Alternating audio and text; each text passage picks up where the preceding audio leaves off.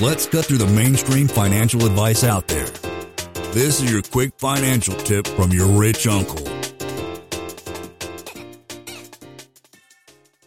So getting off the topic of care homes, any things that you've seen, like a lesson learned, or maybe this has happened that should have been avoided somehow, it's a little bit proactive planning we want to mention? Yeah, and that's what the guidebook's about, because we got into step by step in a part of the book. It's just little things. Say something happened to your spouse tonight and we're up at the hospital. Okay. Would you know exactly what meds he's on, how much dosage, how often it's taken, what's it for, who his doctor is, or the doctor's phone number? The guidebook guides you through all that stuff so that there's no question, and all you do is update it. You can just grab this book and go, hey, this is what it is, or make a copy of that part of the guidebook and take it to you at the hospital. But those are the things that are important. Things like you can have insurance, but okay, if that's the way, who's my agent? Like I have some whole life insurance policies, and when I looked up on the website, okay, who I contacted, there's like 4 different numbers. So then I got to my agent. I said, okay, I know you're the first contact. What's the second contact in case I can't get hold of you?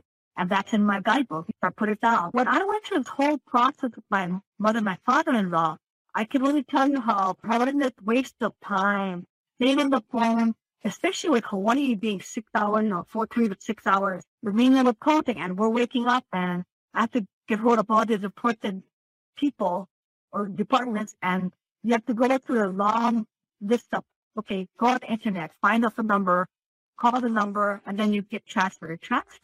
So those phone calls took me anywhere from about half an hour to an hour just to get to the right person. So the guidebook had every phone number in the contact person, so you can go straight to the number if something should happen to you, or your heirs can go straight to it. Because people don't realize how many places have to be notified. Your pension, your Social Security, your insurance, all kinds of stuff.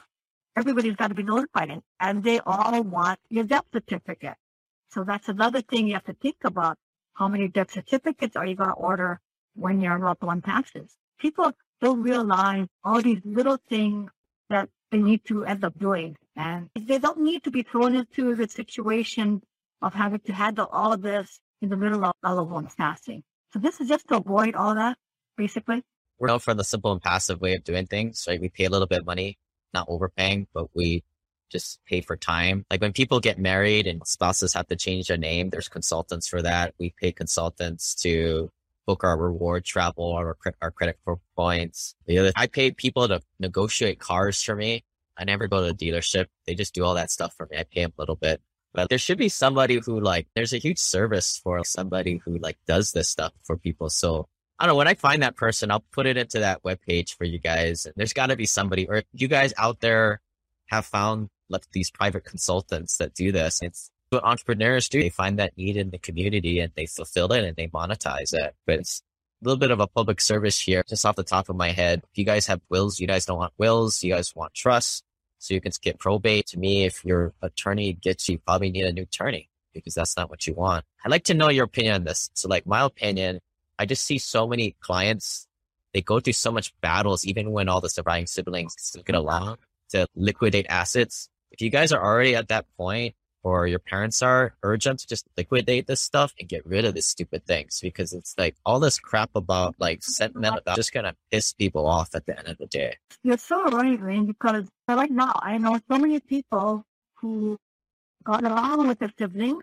until the parent passed. And all of a sudden they want to sell it and one person holds off. You don't want to bring that one sibling to court to settle this. So things just go on for years.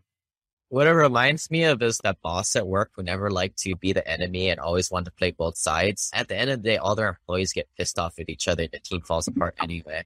So you parents out there, you guys need to be the bad guy and make the unenviable decision, just making a call for everybody so we can just all move on and focus. That's my rant. I agree. I've seen just too many families broken up, siblings getting along, and then all of a sudden not getting along, not talking to each other. Yeah. Or they get cute with, somebody gets the sports car, somebody gets this. And dude, just liquidate everything in just a math exercise. If you're older, and why not Give away the things now. Want to wait till you die before you have to give away everything. Okay, folks, be careful there. Do not give properties away. That's like our property. What's wrong with that? You give it to them while they can enjoy it. Of course, we all want to be on the up and up, 15,000, personal exemption, whatever. But yeah, I agree. Like those smaller things, give it away now. But like properties, the reason why you guys don't want to give properties away is your kids will not get the step up basis. They're going to absorb the base that you have and they have to pay huge capital gains. So I've seen this happen 2 or 3 times where a family has like a $500,000 property. They bought it in Los Angeles and now it's worth $4 million. And the parents are so kind in their heart to give it away. But dude, don't do that. You screwed them over. Yeah, like after your parents died or whatever, I think that you probably agree with me on this, is that you do an appraisal so that's your cost basis for tax wise, and you don't end up paying out crazy taxes with the appreciation. Yeah. If the estate is over $5-10 million, you probably should consult an attorney because it may make more sense to put into irrevocable trust, a dynasty trust. But if it's less than that, keep it. It should be pretty simple. But I would say to be prepared, you have to get a good attorney and a good accountant. Lane is not a lawyer, CPA, but the dude did quit his engineering job and now owns thousands of rental properties. Learn more about the secrets of the wealthy. Join our community at thewealthelevator.com/club. And if you're looking for a longer form podcast, also subscribe to the Wealth Elevator podcast.